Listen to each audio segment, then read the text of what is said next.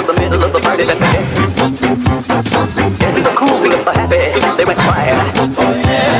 Dancing and talking about the power of the gospel. Getting the cool feeling for happy, they went quiet. Welcome to the You Are Not So Smart podcast, episode 160.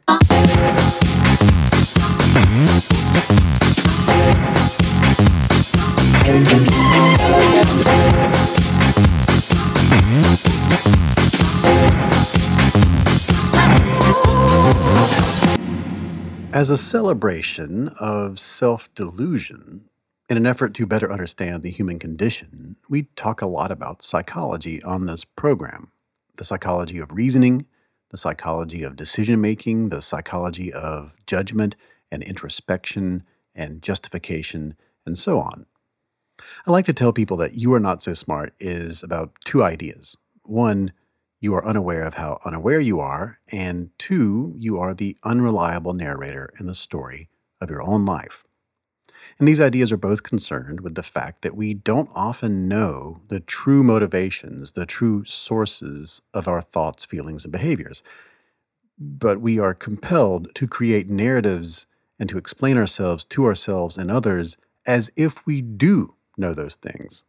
And we really believe that we do know those things most of the time. And so when we spin these narratives, whether or not they're true, they become the stories of our lives. And those stories tell us who we are.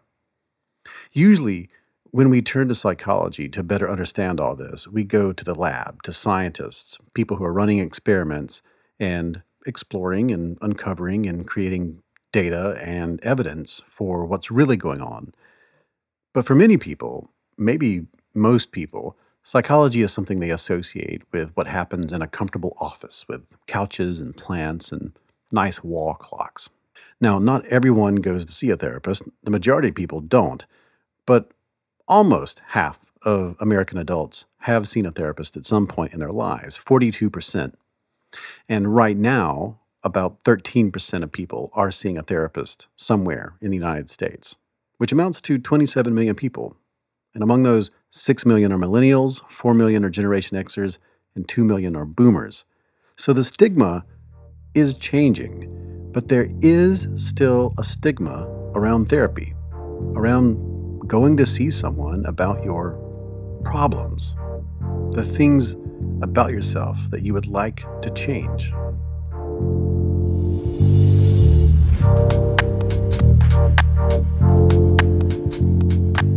I think that when something feels wrong with our body, something feels off with our body, like you're having chest pain, you will probably go to a cardiologist before you have a massive heart attack. You'll probably get it checked out.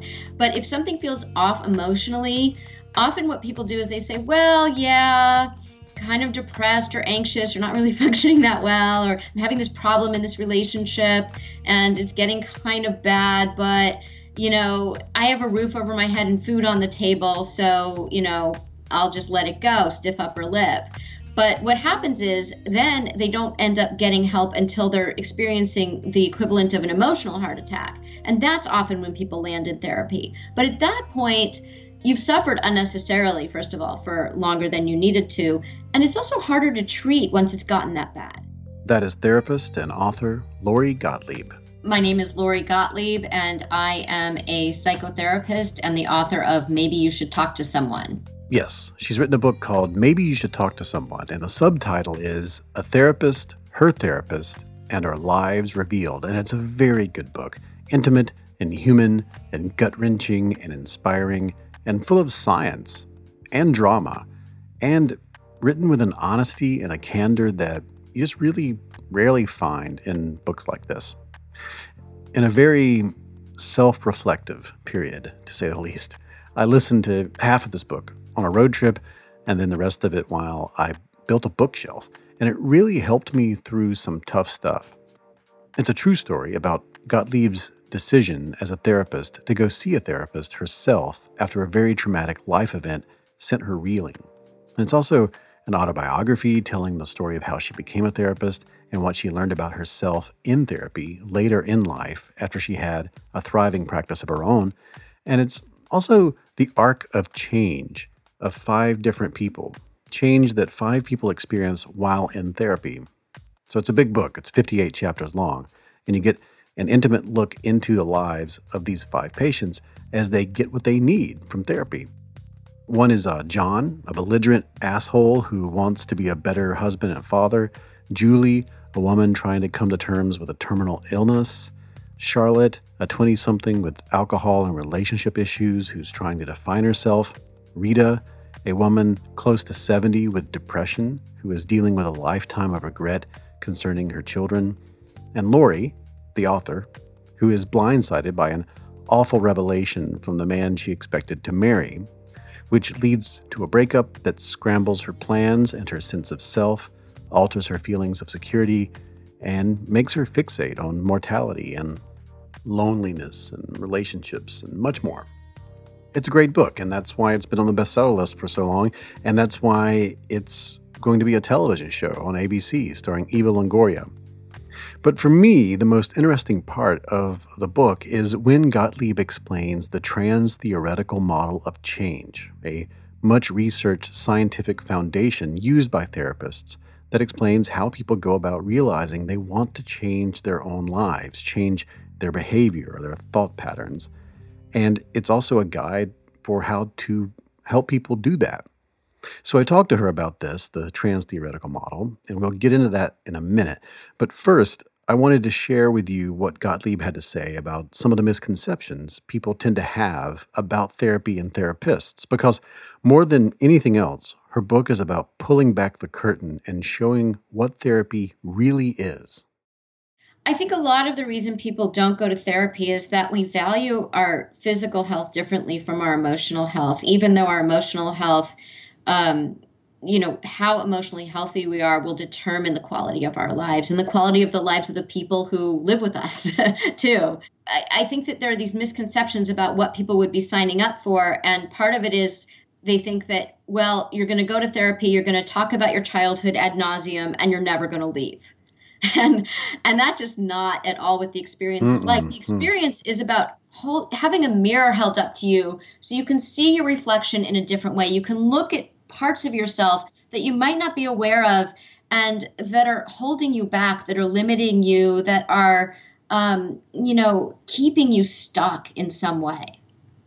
Yeah, I feel like I felt that emerge as the book went forward, that it's people stuck in loops and for whatever, or in ruts or in loops that they don't want to be in. I remember I was listening to a portion of the book while I was taking a shower, and I have a little shower notepad because that's where ideas happen a lot.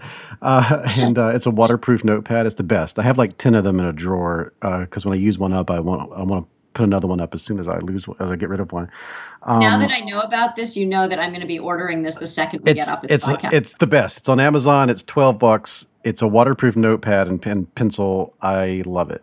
I can't tell you how many. I have a stack of notes. Right, I have written on this: flight to health, pre-contemplation, living death. And there's all these notes that I was listening to it when I was in the shower. And one of these notes is you were talking about one of your patients who you talk about a lot in the book. You have several patients that you detail the arcs of their therapy in the book, and one of the more difficult ones, John. You said this line in one of his chapters. It's not. I'm paraphrasing. It's not breaking down. It's breaking open. If you could just talk about that line just for a second. It really. I think I spent an entire day thinking about that sentence. And because you said the way you say it in the book is you were helping him not to break down, but you were telling him it wasn't breaking down, it was breaking open. John was this very abrasive person who came to see me, who at first was very unlikable in so many ways. And I purposely present all of the patients the way that they came to me, and I present myself the way that I came to my therapist, which is that when people first come to therapy, they're not at their best. And they have work to do, right? And so with John, he was insulting to me. He was thought he was smarter than everybody else. Everybody else was an idiot in his mind. I wasn't so put off by his behavior because I knew that the ways that we act in the world serve to protect us. So his thing was he had to keep everybody at bay. He was highly successful in his professional life. He was married with a couple of kids and having some problems there, but nothing that he thought would, kind of blow up. And there was something going on underneath, and I didn't know what it was, because for him to act in the kind of extreme ways that he did, I knew would be a form of self-protection for him. Mm-hmm. So eventually when we get to, and I don't want to give it away here, but when we get to sort of, what was really going on with him, which completely came out of left field for me. I did not see it coming at all. And I think that's what happens for the reader too, that I don't think the reader sees it coming either. And yet I present all of the clues. I think each patient is almost like a mystery. And when you write it in retrospect, after having lived it, I put all the clues in there that I just didn't see. Yeah. And I wonder if the reader sees them, but I don't think the reader sees them either. Like we don't really see it until we find out what really happened to him. And so, he, at a certain point, he's the kind of guy who would never cry, who would never be vulnerable, who would never let himself be seen. Mm-hmm. And at one point he does, finally. And he says, I didn't come here to break down. This isn't why I came to therapy. He's like really mad that he's sort of, doing this in front of me. And I said to him, you're not breaking down, you're breaking open, because he had been so constrained. He had been holding this thing in for so long, and it was killing him. Mm-hmm. And once he is able to start talking about this thing, the unspoken, lots of things change in his life in a really significant way. Yeah, I learned a lot. I mean, all of the patients are incredible. Each one of them has a completely different issue that you're dealing with, and they're all just the humanity on display, and the care and empathy that comes through. It's just tremendous. It's a tremendous book. I mean, it's moving. Every minute is incredibly moving. Whether you were talking about your own work, or you're talking about the patient, or you're talking about the history of psychology, the history of therapy, or you're talking about the problems that you're dealing with and your own therapist and getting to your own places. It's incredible. One of the things I really wanted to do with the book was, there's a lot of humor in the book. It's very funny. And I think that I wanted to kind of capture the ridiculousness of the human condition. And I mean that, in a compassionate way, that we're all ridiculous in certain ways, like the things that we do and the ways that we behave and the ways that we sort of do everything we can to guarantee our own unhappiness, without realizing it. And I think that it's so much easier to see oneself through other people's stories. It's very different if I were to take the reader and say, hey, here's something that you do in your life and take a look at this. They'd say, no, I don't do that. That's not me. Yeah. And they might get defensive. All of us do. But when you see a story and you see yourself in that person's behavior or actions, and then you say, oh, I'm kind of like that. I do that sometimes, or I know someone who does that. I think that it makes us feel less isolated. I think that it takes away the shame.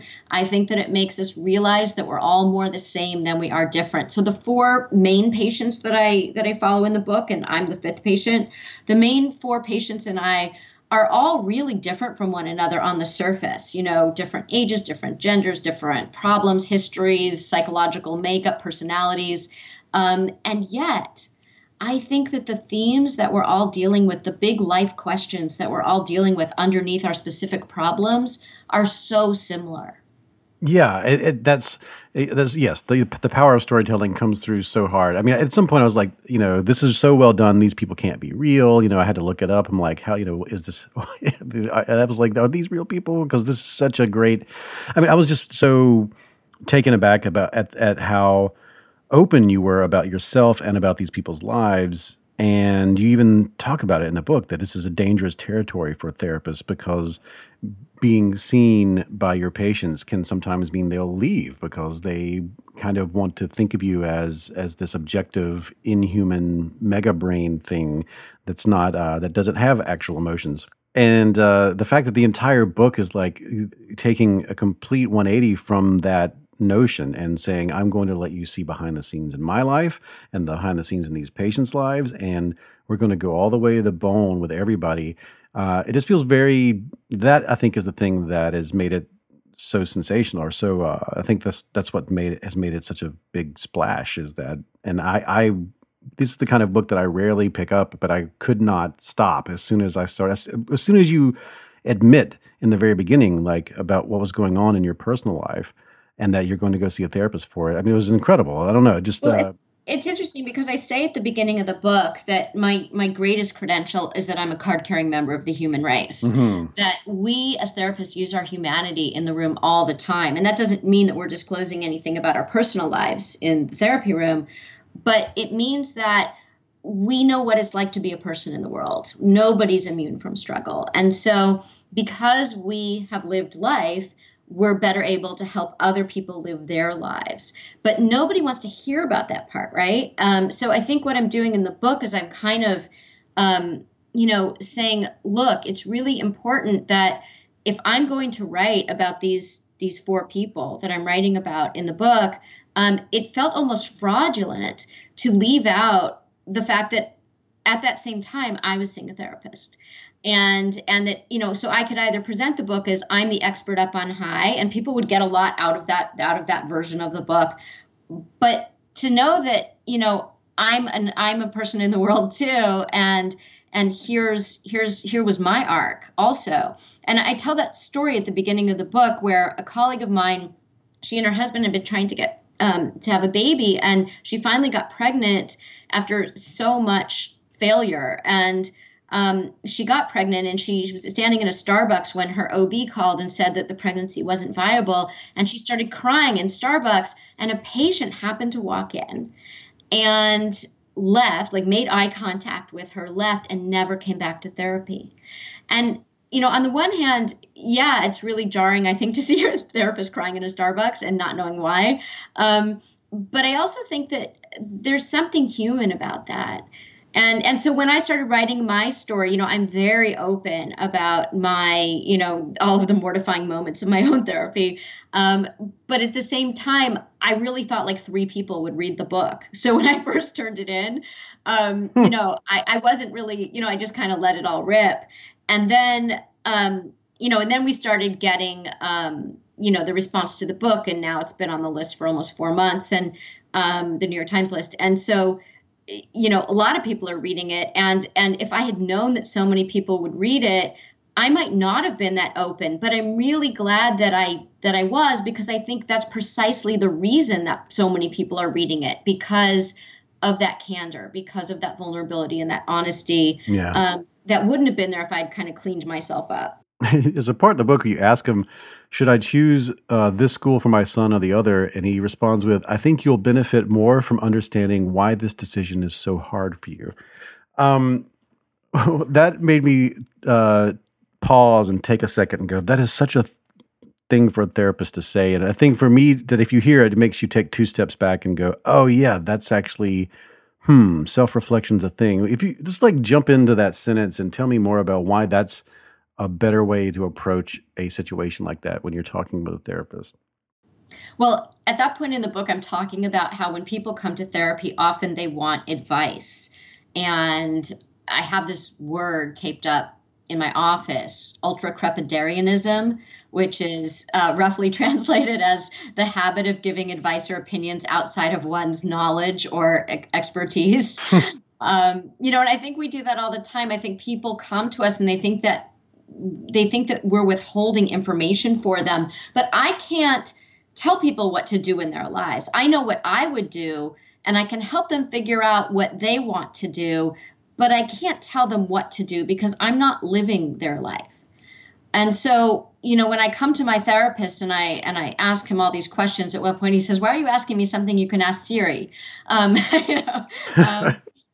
I think that what we're really doing is we're saying, who am I to make the decisions about me and my life? How can I trust myself?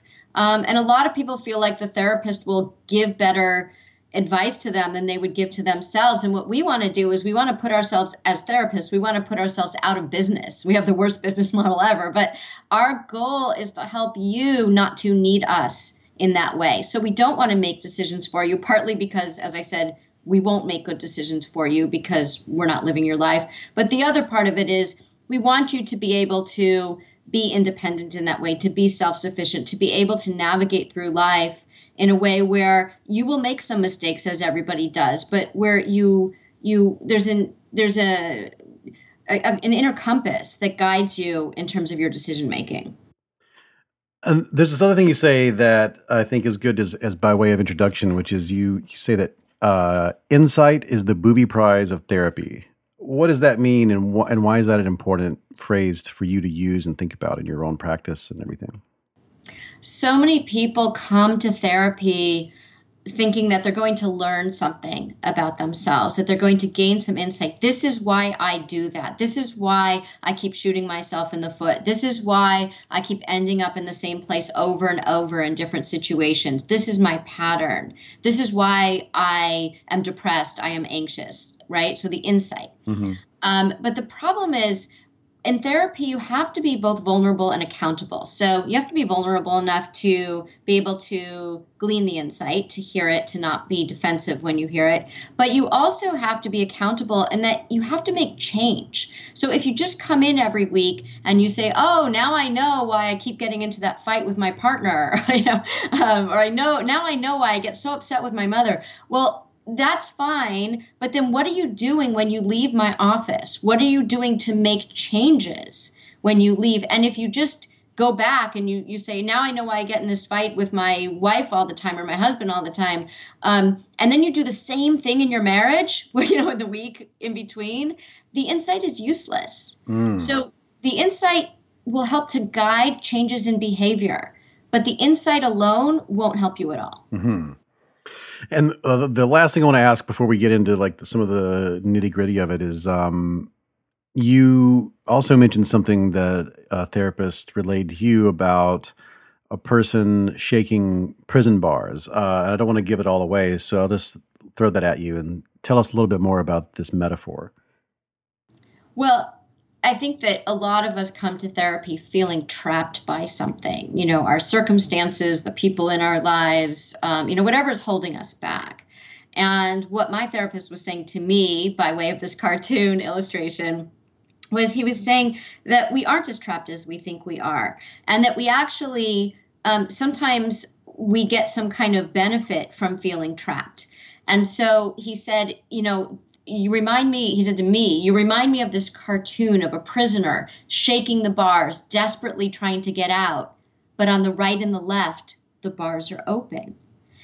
And it was such a revelation because all we have to do is walk around those bars most of the time. But most of us don't because we want the freedom. We want to get out of jail. But with freedom comes responsibility. With freedom comes uncertainty. What's out there? At least when you're in prison shaking the bars, you know what your hell is, right? But when you walk around those bars, humans don't do well with uncertainty, and you're walking into something that might be taking you outside of your comfort zone, might be taking you into an unknown chapter of your life, and that can feel very scary. So a lot of us would rather just stay in jail. And now we take a break from our program for a word from our sponsors. When I was in school, it was cool to have a Trapper Keeper. Mine had cyberpunk stuff all over it. Then after that, it was cool to have sneakers that you could pump up with a little button that made air go around your foot so you could jump over the moon. And then it was cool to have a Sega Genesis instead of a Nintendo because you couldn't show blood in Mortal Kombat on the Nintendo. And then at some point, it was just cool to have flannel shirts and long hair. But way back before all that, it was cool if you had scratch and sniff stickers that you could pass around the school. Hey, this one smells like grape. This one, banana split. You were cool if you had these things, and you weren't cool if you didn't. Now, the coolest things in school are Bombas socks. That's right. When you were a kid, you didn't want socks for Christmas. Now, Bombas are the coolest, most comfortable kids' socks ever. They're designed with several comfort innovations that help make them feel better than any other kids' socks ever made. They're so colorful. They're literally bursting with color, not literally, figuratively, and they even have a little colorful bee on them. And since Bombas donates a pair of socks with every pair purchased, you should get some for yourself, too. I have Bombas. They gave me a code. I'm not wearing kid socks. I'm wearing the adult socks. But they gave me a code for these things, and I love them. I had Bombas a while back. They advertised on the show a couple years back, and I'm still wearing those socks. All the other socks I've had from that time period have broken down. They've been destroyed. They've been thrown away. These have not. I'm wearing them right now. You can't see them, but I want you to imagine the greatest socks ever made, and then imagine them on my feet. And I guess kind of stop right there. Let's not do any more foot or sock imagining. It's back to school time. Let's get back to that. Kids, okay? You're going to send your kids back to school with something cool. They're called Bombas, the socks that will keep them comfy, colorful, and ready to take on the school year. Visit bombas.com/YANSS and get 20% off of your first purchase. That's bombas.com/YANSS for 20% off of your first purchase. I know you're going to buy a sock or two sometime here in the future. You might as well get some for 20% off. Go to bombas.com/YANSS.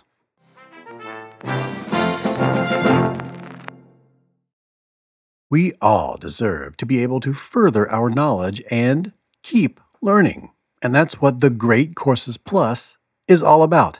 I love the service. I tell you about it just about every episode. Look, I use this service. I have a giant queue of things that I'm going to learn about thanks to this service.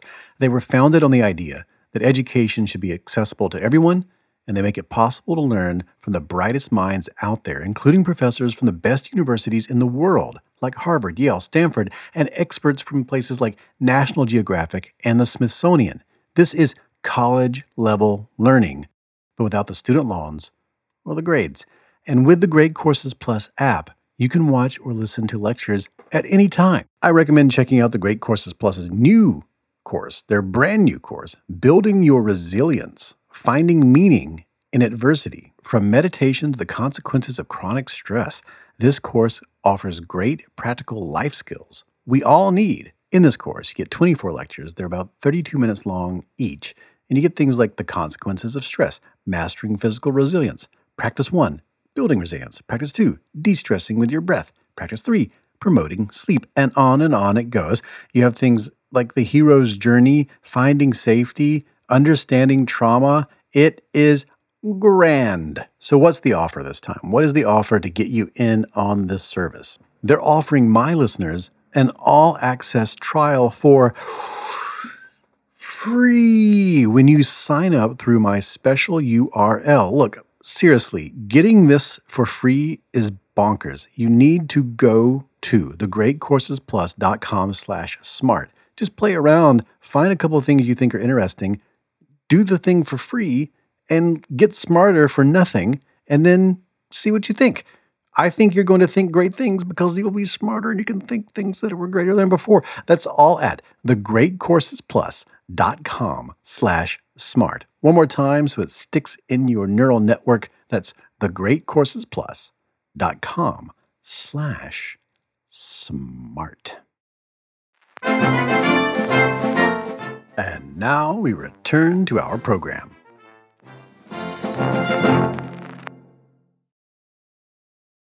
I'm David McRaney, and this is the You Are Not So Smart podcast. Let's return to our interview with author and psychotherapist Lori Gottlieb. I want to talk about the trans-theoretical model of change while I still have some time with you. I think this is something that is totally in line with the kind of things we usually talk about, and this is something that we've spent years here on the show talking about how people change their minds, and that phrase "change your mind" can mean so many different things. But in the model of behavior change, there's this thing called the trans-theoretical model, and it has these very discrete stages that I think we could all identify in our own lives. I just want to go through them with you. The stage 1 is pre-contemplation. What is it? So that's when you don't even realize that you're thinking of changing. That's that, where, something's not going right in your life. And sometimes, somewhere deep down, you know that ultimately, someday maybe you'll make a change, but you're not really that conscious of it. And I should just give some context to this, is that I'm talking about this in the context of this patient who she keeps like hooking up with the wrong guys, and she's in this pattern of doing the same thing over and over, and she can't get out of this loop, even though she knows exactly what she needs to do to get out of this loop.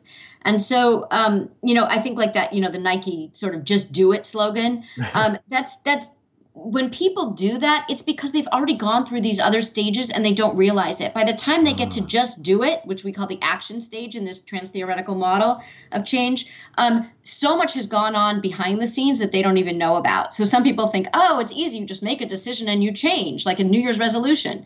But you don't. So much has happened to prep you for that. Yeah, and you talk about at this stage, people will even be combative if you call them out and tell them that they're in a kind of contemplative state. And you go further to say that like this isn't like you're setting up the idea of how you have to go through these stages by saying that therapists aren't exactly persuaders. You can't convince an anorexic to eat or convince an alcoholic not to drink. It's more about bringing people to the place where they are looking at themselves and changing themselves. It's not changing that whole concept of the change takes place in the other person's head, and it's not a copy paste thing. If you could talk about that for just 1 second. Yeah, it's about getting the other person ready to make a change. So you can tell someone to change, but that won't do much. You have to get them to a place where they've gone through this process in their own mind. And so, when people get really frustrated, like with the addict in the family or whatever, like, why don't you just stop drinking? And they think it's like a chemical issue that the person's addicted. And if they just, do a detox program, it'll be fine. But there's a lot of, the desire has to be there, the desire to change. Yeah. And what that means, for that person. So when you go through these stages of change, you go from pre-contemplation to contemplation to preparation, where you're kind of planning what you're going to do, but you're not really ready to make the change. Like someone who's thinking, well, maybe I'll quit my job and get a different job, or maybe I'll go to graduate school, or, whatever it is. The preparation is sort of, them kind of like going online and researching, but they're not ready to pull the trigger. They're not ready to like sign up for anything or quit their job or apply for another job or anything like that yet. They're just like researching a lot, but they're kind of like, yeah, but I'm not really going to do it. It's that. The person who's thinking about like quitting drinking, they might be like, yeah, they're sort of looking into, ways that they can get help or support or programs they can go to, but they're like, no, I'm not really going to do that. I'm just curious. So that's sort of, preparation. And then preparation ultimately leads to action. And then once there's action, you actually go, there's another stage. It's not just that you made the change, but it's called maintenance. And in maintenance, it's about maintaining that change. And that's hard. Part of what people don't realize about change, and I write about this a lot in the book, is that even positive change is hard for people because with change comes loss. That we have to give up something that feels comfortable, familiar. We know the customs in that land that we've been in. And we're going to, even when we're going to something good, we have to give up something that was familiar to us. Yeah. And that's really hard to do. I don't think people really understand how hard it is to give up something, especially when people say, well, what you're giving up was awful or miserable or, uninspiring, and it was boring and you didn't like it. All of that is true. And, the devil, Yeah. I mean, you can't replace, you can't knock out the table leg without putting another leg underneath. Like it's like, what model will we use to make sense of things if we don't use the model we currently have, even though the model we currently have sucks. Right. And at least you know what you're getting in the model you have. At least you know what to expect, even if the expectations are quite low. Yeah. At least you know what it is. When you go into the new thing, what if it's worse? I mean, that's always, it could be worse, or it could be harder, or it could change your life in ways that maybe, I think a lot of people are afraid of change, just in general. Like Yeah. we are creatures of habit. And, change requires a lot of actively doing something differently. And that can be really hard. And it also depends on who's around you. Sometimes when people around us change, we try to get them not to change, which people don't realize either. That, sometimes if you have a friend, who in your group of friends, like say you guys go out drinking a lot at night and one of your friends says, I'm going to start going to bed earlier and I'm going to start maybe being more responsible. And your friends will start saying, you're no fun anymore. Come on, come out with us. And the reason is that if this friend is doing something a little more responsible and living a little bit in a healthier way, it forces the other people in the group to look at themselves in the mirror and say, oh, there's this other thing that's now being held up to me. This other person is now a mirror for me. And I don't want to have to look at the fact that maybe I should be more responsible. So, they try to bring them back in the fold. In families, that happens. Let's say that, somebody in the family is now, not going to be the problem anymore. Like they're going to stop drinking or stop using drugs or, whatever them being the problem in the family was. Now that other person is being healthy, everybody else has to look at their contribution to the problems in the family. And so nobody wants to be, everyone wants to be the sane one in the family. And if the other person was the problem, now that person's no longer the problem. Who's going to be like the identified patient in the family? I totally understand what you're talking about there. I've seen it a million times. I've seen it in my own friend group, especially with people getting older and saying, okay, I'm going to straighten up. And everybody's like, oh, no, I have to too. Well, yeah, even I see that a lot with like a group of single people where one person says like, yeah, no, I really like this person. I'm going to be in a relationship with this person. And people are like, dude, like, what are you doing? You're so young. You don't want to be like tied up like that. And it's because they will have to grow up too if their friend is growing up. In the second stage of contemplation, you talk about that there's a lot of resistance there. I know you already mentioned something about that, but you talk about this is where people procrastinate and self-sabotage to stave off change, even though it could be positive. And we talked about all that, but something that really resonated with me was the idea that this is maddening for friends and partners to witness when you see somebody in a hamster wheel, because that is so often what happens. Everyone else in your friend group, this has happened to me just recently, but I've also been on the other side of it, where everyone sees you doing the loop and everyone knows that you are in it. And you are when you finally do escape it, you're like, why didn't anybody tell me? Like if you could just talk about that phenomenon, right, which is so common. So there's this thing I write about in the book, the difference between idiot compassion and wise compassion. And idiot compassion tends to be what our friends do most of the time, which is, say you go through a breakup and they're like, you dodged a bullet, the guy was awful, whatever it was.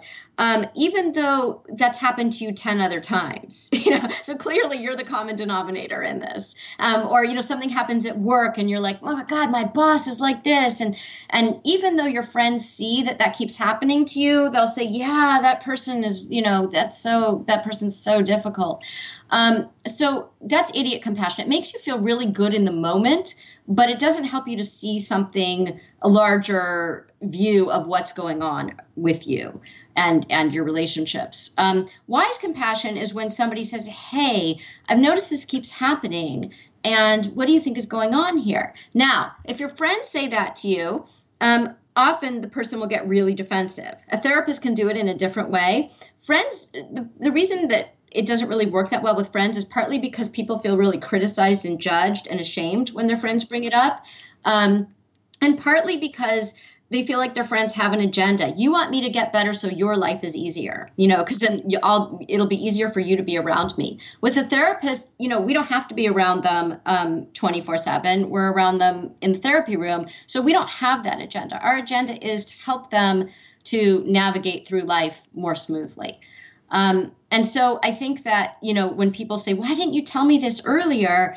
people tried to, people try to, but it's very hard to hear. So I'm sure lots of people tried to. And what happened was they got a lot of pushback. So they resorted to idiot compassion, which was just kind of like listening to you and saying, yeah, that's really hard, or not listening to you and changing the subject, because they were kind of tired of talking about it with you because they weren't getting through.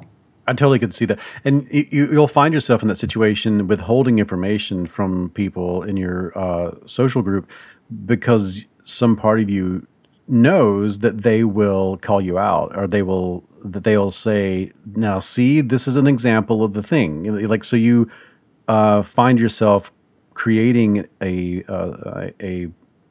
narrative that you know is fictional, a character that you know is fictional in this situation, to avoid the good advice that'll probably come across the table. I've noticed this. It's very... Yeah, well, I think we feel a lot of shame around the observations that people make because they hold some truth. And we feel so much shame around that truth. Like, oh, maybe I really do that, but that's really mortifying. So I'm going to tell them, no, this isn't what happened. Let me repeat the story and tell you why it was not my fault. Right? And then people kind of give up. But I think it really does come down to shame, that we feel so exposed. We feel so naked when somebody says, here's something about you that I notice, and we're not proud of that thing. We often want to say, no, that's not me. I see myself doing this with other people too. And thanks to your book, I'm more aware of, I'll try to be better at not being somebody with idiot compassion. Well, I hope that what people get out of the book is that they can see something about themselves. They can see aspects of themselves in all of the people that I'm writing about, because I think that it will help them to see those things that maybe if their friends pointed it out, they might not be as open to. Yeah, well, you did, and it's incredible. And just as a book person, as a person who's written a couple books and has a third one in the publishing pipeline, like, the structure of this thing is so gorgeous. Like, just the formatting and structure and the lattice that you created to put all of the narratives together and the arcs, and there's like 17 arcs all intertwined. It's really incredible. You deserve all of the attention that you're getting. Thank you. I really appreciate that. Like, functionally, it's fantastic. Last question, so we can say something nice before we go. Anyone listening to this who's like, you know what? Okay, I'm at the stage, whichever stage it was that they said is the one where people end up in therapy. They finally go, okay, I'm going to give it a go. What's the best way for a person to, who has no idea, has no one in their social group who either can help them, or they're not willing to go into their social group and talk about it, which you mentioned in the book. In our modern era, what's the best way for a person who's interested in finding a therapist going about doing that? Yeah. Well, first of all, therapy is such a rich human interaction, and study after study shows that the most important factor in the success of your therapy is the relationship you have with your therapist. It matters more than the person's training, their years of experience, the modality that they use.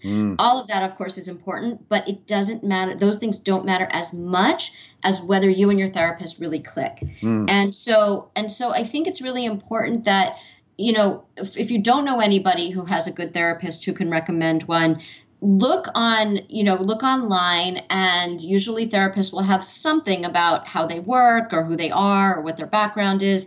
See what resonates with you, and then go in for a consultation, and know that the first session is simply a consultation. You aren't signing up to go to therapy.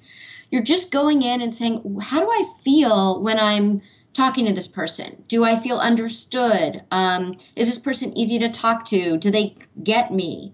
And if they do, I would go back for a second session. And you just take it like that. It's not like I'm in therapy. It's just, I'm going to go and see how this relationship develops. And if I'm learning something about myself and getting something out of it, and that it's helping me to make changes in my life, tangible changes that I can see. And that's what the therapy experience really is. That's beautiful. It's wonderful. Look, I thank you so much for coming on the show and talking about this and for writing this book. And personally, I thank you very much for doing this work. And I hope I know you're already successful, but this is really a powerful and important work. And I'm very happy that you produced it. And I'm going to promote it, and I really appreciate you coming on the show. Thank you so much. This has been such a pleasure talking with you.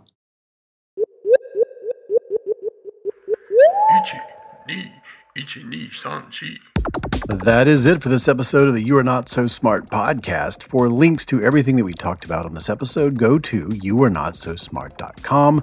There you'll find links to the previous episodes, show notes for all the shows, transcripts, all sorts of things. The book that we talked about in this episode, again, it is Maybe You Should Talk to Someone by Lori Gottlieb. You can get that anywhere that they sell books. You can find my books. Oh my God, that's right. I have books and I never really say that on the show, but you can also find You Are Not So Smart and You Are Now Less Dumb anywhere they sell books. So yeah, we have something called a Facebook page. That is Facebook/ You Are Not So Smart. Twitter is Not Smart Blog, at Not Smart Blog. I am at David McRaney. If you'd like to pitch in and help the show out, you can go to Patreon. Pitching in at any amount will get you the show with no advertising. But if you pitch in at higher amounts, you can get t-shirts and signed books and all sorts of other crazy things. Go to patreon.com/You Are Not So Smart to learn more. There's also a YouTube channel. You can listen to previous episodes of the podcast there. You can also watch the live show in New York in its entirety over there at YouTube. The opening music is Clash by Caravan Palace. The interstitial music is by Incompetech. And this music is by Banjo Apocalypse.